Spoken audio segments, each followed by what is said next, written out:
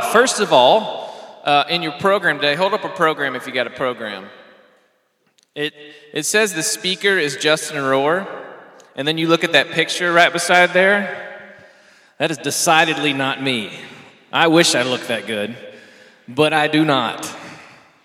They say I have a face for radio, so we go with that. Well, today is an exciting day. I've known Marcus, Patrick, and Audra for many years now through different avenues. And Marcus is director of Urban Impacts, which is through Lexington Leadership Foundation. And I'll let him tell you more about that. But our mission here as a church, if you didn't know, is we believe that Jesus is restoring people who restore the world. And our mission is just to join him because we believe he's already at work doing that all around us. And so we just pray and ask God, where do you want to join in with that? And the work that Marcus and Audra and the folks there at Urban Impact are doing and what you're going to hear about today is a picture of restoration of people who have been restored, who are bringing that same restoring power. And we hope this is an opportunity for you to hear about it and get connected to this. So without further ado, the man who is not in the program, Justin Rohr, thank goodness, Mr. Marcus Patrick. Let's welcome him.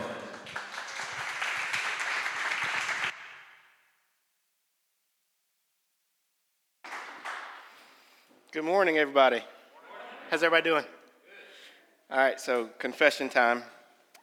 So a couple weeks ago, I met with John Gore and Justin Rohr, and we were talking about me coming up to share a little bit about what we do and what's coming in Woodhill. And so I was coming with the assumption that we'd be talking and have a conversation, and then I look at the paper this morning that said message. It's like, oh, great, here we go. But it's all good because it's all Jesus anyway. I'm going to start out by reading a scripture to us. This comes out of Isaiah chapter 61. The Spirit of the Sovereign Lord is on me because the Lord has anointed me to proclaim good news to the poor. He has sent me to bind up the brokenhearted, to proclaim freedom for the captives, and release from darkness for the prisoners, to proclaim the year of the Lord's favor and the day of vengeance of our God, to comfort all who mourn and provide for those who grieve in Zion, to bestow on them a crown of beauty instead of ashes, the oil of joy instead of mourning, and a garment of praise instead of a spirit of despair. So let's pray. God, we thank you for today. We thank you for this opportunity to be in your word and to talk about what you are doing in the midst of us, and sometimes what you're doing despite us. And we ask that you bless us at this time. We ask this in Jesus' name. Amen. All right, so if I start sneezing in the middle of this, just know that I sat on a couch back there that has down feathers in it, and me and down feathers don't get along too well. So Mountain Dew and Jesus are going to get me through this. I want us to read another passage real quick before I jump in. And can we pull up Acts chapter 1, verse 8? But you will receive power when the Holy Spirit comes upon you, and you will be my witnesses, telling people about me everywhere in Jerusalem, throughout Judea, in Samaria, and to the ends of the earth. All right, so I grew up in Knoxville, Tennessee. Yes, I am one of those people. And I grew up in a neighborhood very similar to the East End area, okay? In elementary school, in middle school, and in high school, I was one of the 98% of the population of those schools, okay? A whole lot of black people around. And even my freshman year of college, I went to Tennessee State University. Again, historical black college and university, and one of the majority there. I loved my youth, my growing up. I had lots of friends and family around, but I always felt like there was some kind of void. I couldn't explain it then, but I felt like something was missing. And all growing up, I had this idea that most young black kids have, is I'm going to play in the NBA or the NFL or major leagues. and I'm going to have a lot of nice cars and a really nice house. Okay, that was my plan. I was a pretty good student growing up. Never had to study for anything. Kind of zoomed through all of my classes until I got to college, and me and chemistry had a little disagreement. But I went to college with the intent of semi-following in my dad's footsteps. He worked on computers at Oak Ridge National Laboratories in Tennessee, and he was pretty good at taking apart stuff and putting stuff back together. So my intent was to get into engineering and do some stuff similar to him. And the only reason I wanted to get into engineering is because I wanted a lot of nice cars and a really big house. Somewhere along the lines, I kept hearing from different people around me that you're really good with kids.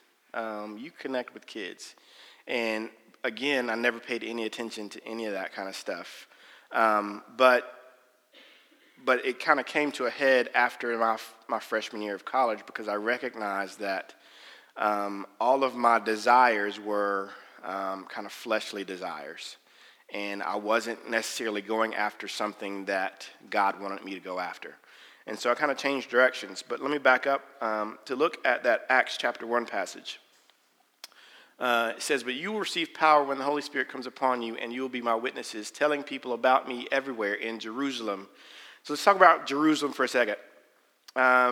When Jesus said this to his disciples, he was saying to them, you need to be my representatives at home. Okay?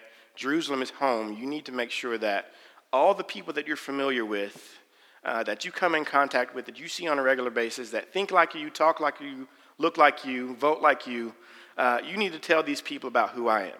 Okay? And then he goes a step further. He says to Judea. So in Knoxville, I grew up in East Knoxville, and we were the all-black high school primarily. About 10 minutes away was Fulton High School, which was also an under-resourced community, but a lot more diversity there. So for us in East Knoxville, Fulton was like Judea, okay? We all kind of spoke the same language. We all knew each other, but there were some distinct differences between us, okay? We didn't always like the same teams. We didn't always hang out in the same places, but we all recognized and knew one another. There was probably a little bit of voting differences in those different communities, but we all still understood each other. And we got along for the most part, with the exception of those hot topics. Go to the next portion. It says, in Samaria. Now, for me, in East Knoxville, there's a part of Knoxville called Farragut, okay? Now, Farragut was very different from East Knoxville, all right? Farragut was really, really nice houses. Kids played soccer in Farragut. That did not happen in East Knoxville. And so it was a very different world from what I knew, okay? And so that was hard for me to understand. There were more race arguments in regard to our high school and Farragut High School. There was always something going down because we just never really understood one another. And then the last part says, and to the ends of the earth. As Jesus was saying this to his disciples, notice that in each of that, he doesn't say in Jerusalem or Judea or Samaria or the ends of the earth. He says all of it. Our call is to make sure that we're serving and representing him in each of those places. And so as I was living in Knoxville, and then again, all through my freshman year of college, once I came back after that, it was all Jerusalem for the most part, Jerusalem and Judea for me. And then during that summer after my freshman year of college, God kind of called me to the carpet on some things and challenged me to do and think differently. So I decided I was going to go from being on a campus with a lot of people that looked like me to being one of 7 African American people on a college campus at Johnson University, or Johnson Bible College then, right outside of Knoxville. And that first year was culture shock, okay? Now, I'm for the most part reserved, but when I got to Johnson, I became the spokesperson for all black people.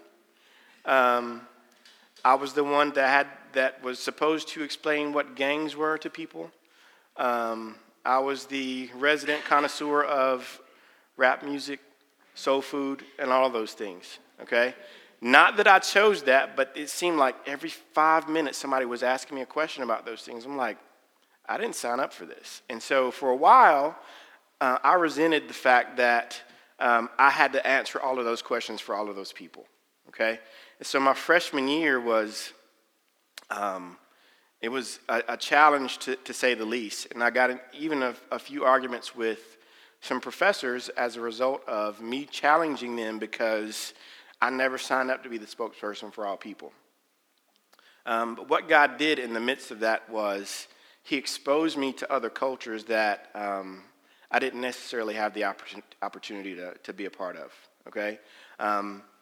He called some people into my life that spoke some things to me that caused me to understand that the world is much bigger than 2767 Linden Avenue where I grew up. And he caused me to appreciate different races and cultures that I'd never really understood before. And so after that, I was at Johnson. Elementary education was my major there. So I had the opportunity to work at a place called Emerald Youth Foundation in Knoxville. And there I learned how to work alongside and serve under-resourced kids, even more so than what grew up around me. I learned how to, I grew up with both parents in my house, but I had extended family that single-parent households. But at the Emerald Youth Foundation, I recognized that everybody's situation wasn't like mine. And even though at the time, my youth was not much different from too many people around me, but I was exposed to some things that helped me understand how to love and how to love deeply. And I was a young, prideful individual, but at the same time, God was breaking a lot of things in me. At one point, I had to sit with, there were 3 young girls who my wife and I just got incredibly connected to, Maria, Christine, and Samantha. And those 3 girls helped us to see that even white people in poverty struggle, and opened my eyes and opened our eyes to what life was like for certain people. And sometimes it's not about race, sometimes it's about money. And I had to sit as social workers came in while we were hanging out with them and told them that they couldn't go back to live with their parents. And so for 45 minutes, I sat outside that building and I cried on some steps because I never wanted to see kids go through that again. And what essentially was happening at that time is I was putting on a cape that I was never meant to wear. I was calling myself to step into some situations and save people when that was never my job. Because of that, we stayed in some ministry down there and we were butting a lot of heads because the mentality that we were having as a family did not match up with the mission that we were doing. And we recognized after I had to fire my wife from hanging out with us, we could talk about that story later, but I had to fire my wife from volunteering with us because they felt like my relationship with my newborn was going to be a distraction from the other kids that we were serving. And so at that point, God put it on our hearts that if we were ever going to be a part of a ministry, we need to make sure that we are representing what a family unit looks like and we're going to serve together.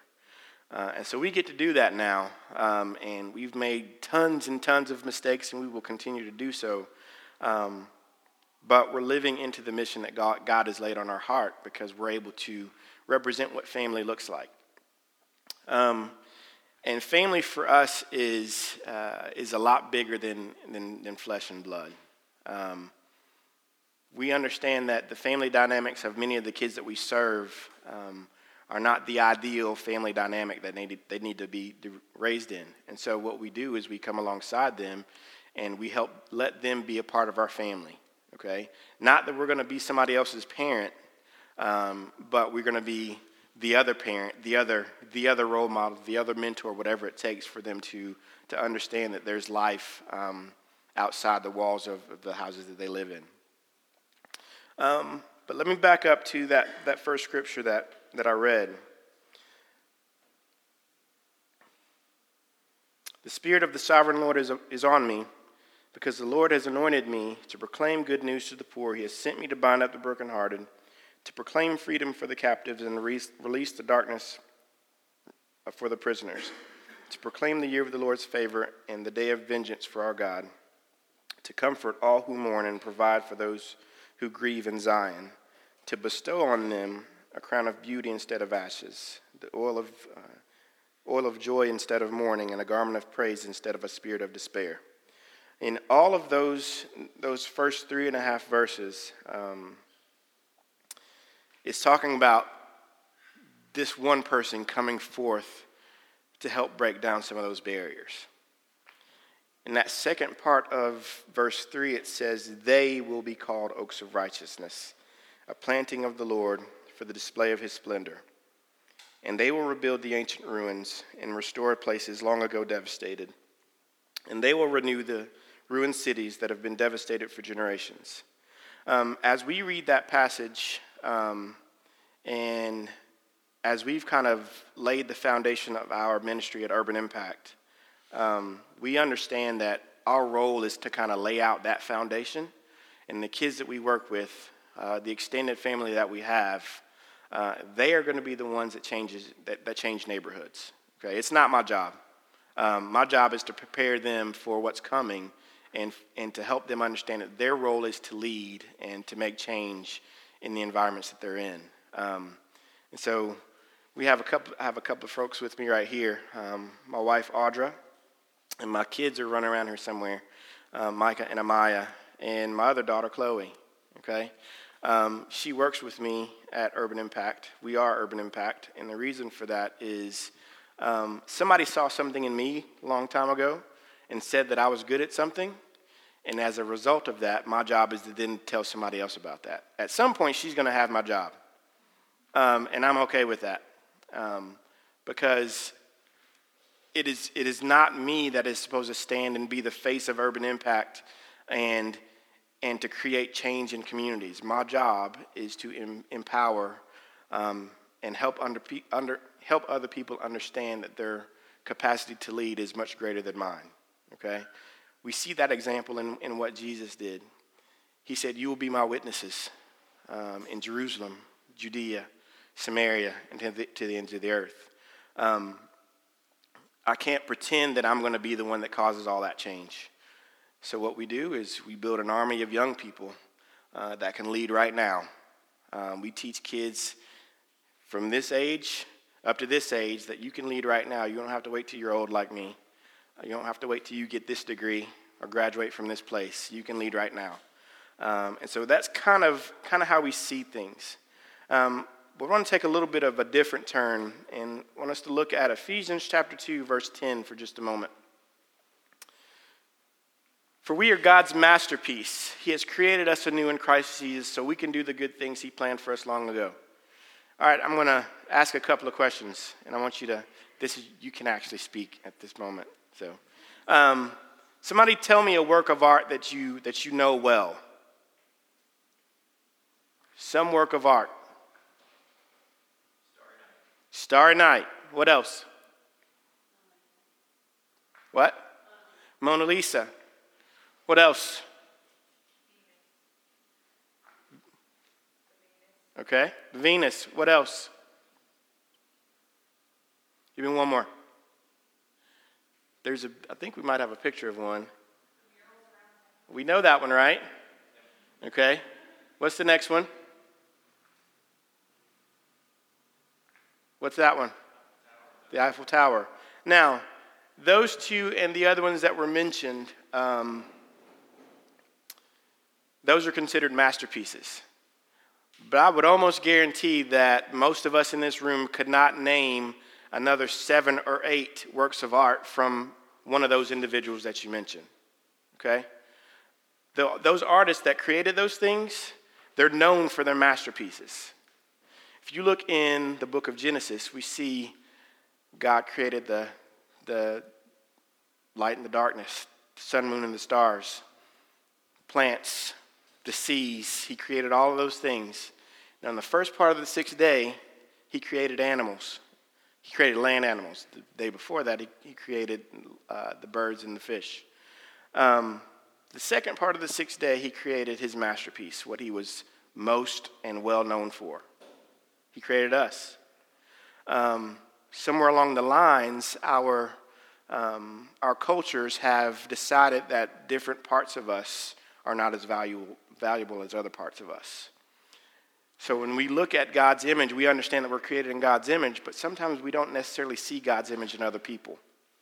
And so my role is to make sure that the kids that feel like they're less than, whether it's because of their color, whether it's because of their gender, whether it's because of the neighborhood that they grew up in, whether it's because of the money in or the lack of money in their parents' bank accounts, our jobs at Urban Impact is to help them to understand that no matter what you look like, where you come from, what you sound like, what you think, God has a plan for you, and you were created in his image. We're all image bearers, so let's make sure that we pull that out from one another. And so in just a moment, we're going to talk about what that looks like in the midst of Urban Impact. And the way we see things is every single person in here has a gift. You were gifted by the Holy Spirit to do the good works that he planned for you long ago. Your gifting is not the same as my gifting. Doesn't mean that my gifting is any better than yours. It's just different from yours. If anybody in here likes superhero movies, there's a point in the Marvel movies where one guy says, "We have a Hulk." You might know what movie that's from? The Avengers movie. We at Urban Impact, I can kind of say that now because down the street from us, there's a guy that he's kind of hulkish that lifts some stuff. But his gifting is a gifting that I don't have that is absolutely needed in the kids that we work with. There's some young boys that need some direction, need some strong men in their lives that are going to help and teach them how to live and how to lift. But he also has a counterpart that is great at a lot of other things. We have some college professors. We have some school teachers. We have a lot of people that can use their giftings to teach young people who they are and how God has wired them to do good things that he's planned for them. Okay? So as I kind of close, I want us to think about what God has deposited in each of us. Looking back at my Jerusalem experience, God put me in a family that loves one another and loves one another well. I married into a family that loves one another and loves one another well. So both sets of my family, we are good at loving people. We're good at loving people. And what I want more than anything is for the kids that we work with to understand that God loves them, and there's a community of people that wants to be with you and walk alongside you. What we do is not something that we're going to keep handing things out to kids and handing things out to people. Our jobs are to come alongside people and help them understand that there's something inside of you that needs to come out. God has placed some things inside of you that needs to come out. And so our jobs, and somebody can look this scripture up later, is to plant seeds and water seeds. That's our job, plant seeds and water seeds. That cape that I used to put on, every now and then it tries to rear its ugly head and cause me to think that I'm good at something and I'm much better than I really am. But in Scripture, it tells us that we are to plant or we're to water seeds because God is the one that brings the increase. No matter how hard I work, no matter how hard our team works, It's not us that brings that increase. God is the one that brings that. We have to trust him in that. So let me pray for a minute. God, we thank you for who you are. Thank you for wiring us in ways that are different from other people. Thank you for creating us as individuals that can love you and love you well. Teach us how to do that. Teach us in the midst of who we are and what we do, how we can benefit and learn and love one another. Thank you for the examples that you've set for us in Scripture. Thank you for your creation. And we ask that you continue to bless us and show us how to love one another. In Jesus' name, amen. Amen. Well, before we continue and take communion, I want to just hear a little bit about what's about to open on Thursday, which is the Woodhill Community Center. It's been a long time coming. 4 days. And so not only hear a little bit about that, you're going to see some pictures of some stuff too. But one of the things I love to highlight is when the Holy Spirit just puts on people's hearts, I need to step in and do this. And it's not the situation where you just wait on, what's the church telling me to do? Let's do that. But God says, go and do this, and they go and do this. And with Urban Impact, our own John Gore a while back decided that God was leading him to do something. So can you tell us a little bit about what you've been doing through Urban Impact with the Woodhill Community Center and whatnot? Yeah, I guess this started about 3 years ago. Mm-hmm. So I've always had a passion for education and a passion for social justice, and I've kind of had no real way of doing an outreach that really combined the two. So I've known Marcus and Audra for a while, and I've known Urban Impact for a while. I greatly respected their work, and I just thought, well, maybe I could think of some way to partner with them and come alongside some of the kids they're working with in high school and find their gifts and find their talents and find their strengths and interests and usher them towards just some career development ideas and some post-secondary experiences, whether that's college or trade school. So we basically developed this college and career development preparation program that goes from freshman all the way through their senior year. And we've made mistakes in that too. I've made mistakes, but Chloe and Audra and Marcus have been very supportive throughout this process, and we just really have developed this program and just walking alongside the high school students within Urban Impact and just helping them understand these are the things that you're really good at as early as possible. So they're hearing the things like if they're good with kids, it's much earlier, and we usher them towards something like that. What I didn't want to do was do what many white male, middle-aged Northerners with PhDs do, is go, I'll handle this, I'll fix it for you. I did not want to do that. So I wanted to go in and say, here's this idea, let me know what you think, and we'll just sort of figure this out as we go. And we're really just trying to build upon that.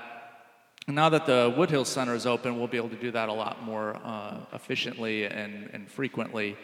So we're really excited about the opening of that center, and we're excited to build upon this program. And if any of you are interested in joining alongside of us with that, it's once a month, and we basically go in and we have all the program materials already set up, and you just can come and you can just talk with the students about figuring that out, helping them figure that out. So.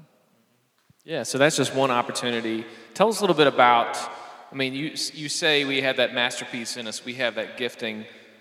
What would be the process to say, I want to help out with Woodhill Community Center, I want to help out with Urban Impact? What would you say to folks out there? So a few things. One, the building itself is a little over 20,000 square feet.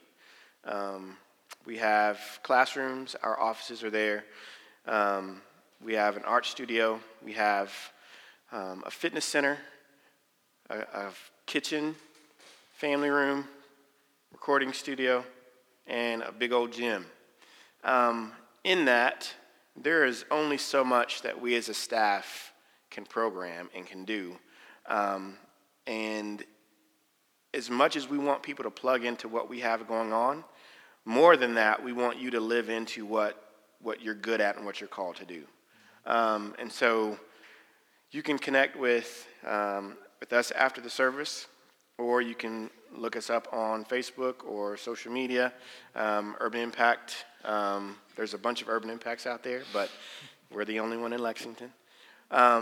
Look us up, and we have applications online and that kind of thing that you can download and just call us up, text us, or whatever. We'd love to sit down and talk with you about how you can use your giftings to reach another generation of kids that needs to see something different.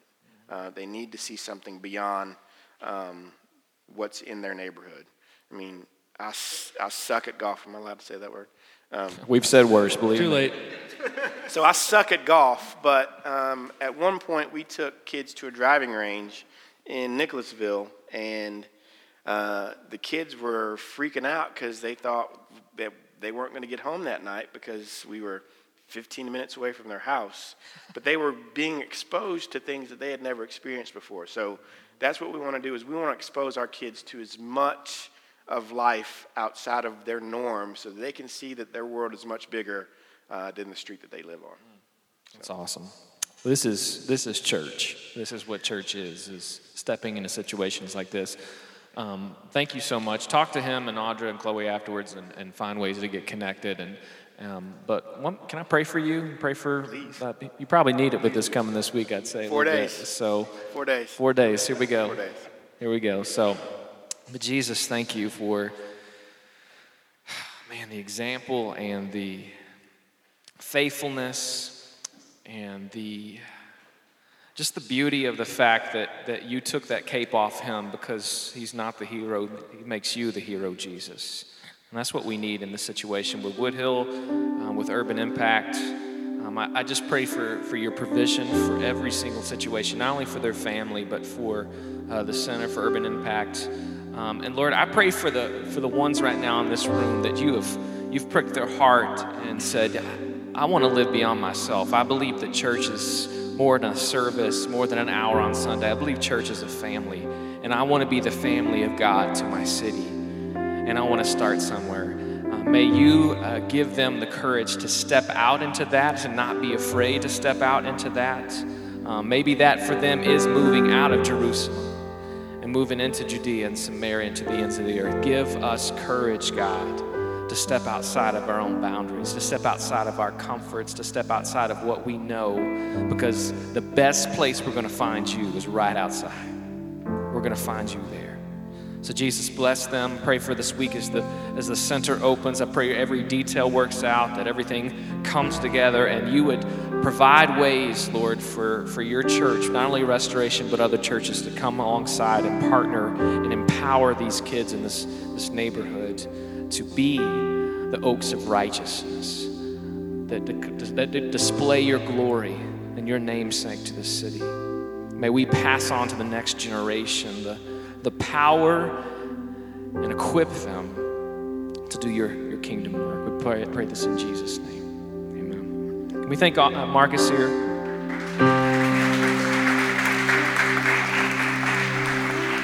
Amen. We'll definitely talk to them afterwards. We're going to take some time and to celebrate communion. Can we throw up that Isaiah 61 passage real quick one more time as we head into this time of communion? In Luke 4, Jesus quotes this passage as his mission statement. I want to read it again. It's just amazing. He says, "The Spirit of the Sovereign Lord is on me, because the Lord has anointed me to proclaim good news to the poor. He has sent me to bind up the brokenhearted, to proclaim freedom for the captives and release from darkness for the prisoners, to proclaim the year of the Lord's favor and the day of vengeance of our God, to comfort all who mourn and provide for those who grieve in Zion, to bestow on them a crown of beauty instead of ashes, the oil of joy instead of mourning, and a garment of praise instead of a spirit of despair." We believe that Jesus is bringing good news to the poor, to the broken, to the outcast, to the prisoner, and we know that because we are the poor, we are the broken, we are the outcast, and we have received in Jesus that restoration, that joy, that good news. And so we believe one of the things we really preach around here a lot is we can't offer the world what we're not receiving ourselves. And so today we get to take and receive this sign, this remembrance that we have been set free by what Jesus has done. So followers of Jesus, what we do, we take off a little piece of bread and we dip it into the juice representing Jesus' body and Jesus' blood shed for our sins to free us to be the masterpieces we were called to be, that God has created us to be here in our city, in our world. And so if you're a follower of Jesus, no matter where you are on that journey, we encourage you to come and receive communion. I'm also going to be in the back. There might be some other people back there too. If you need prayer about anything, if God's put something on your heart today or just struggling for something, we want to pray for you. We'll be right back there. But let's take some time now. I want you to go ahead and stand, and as the band plays, let's receive communion together.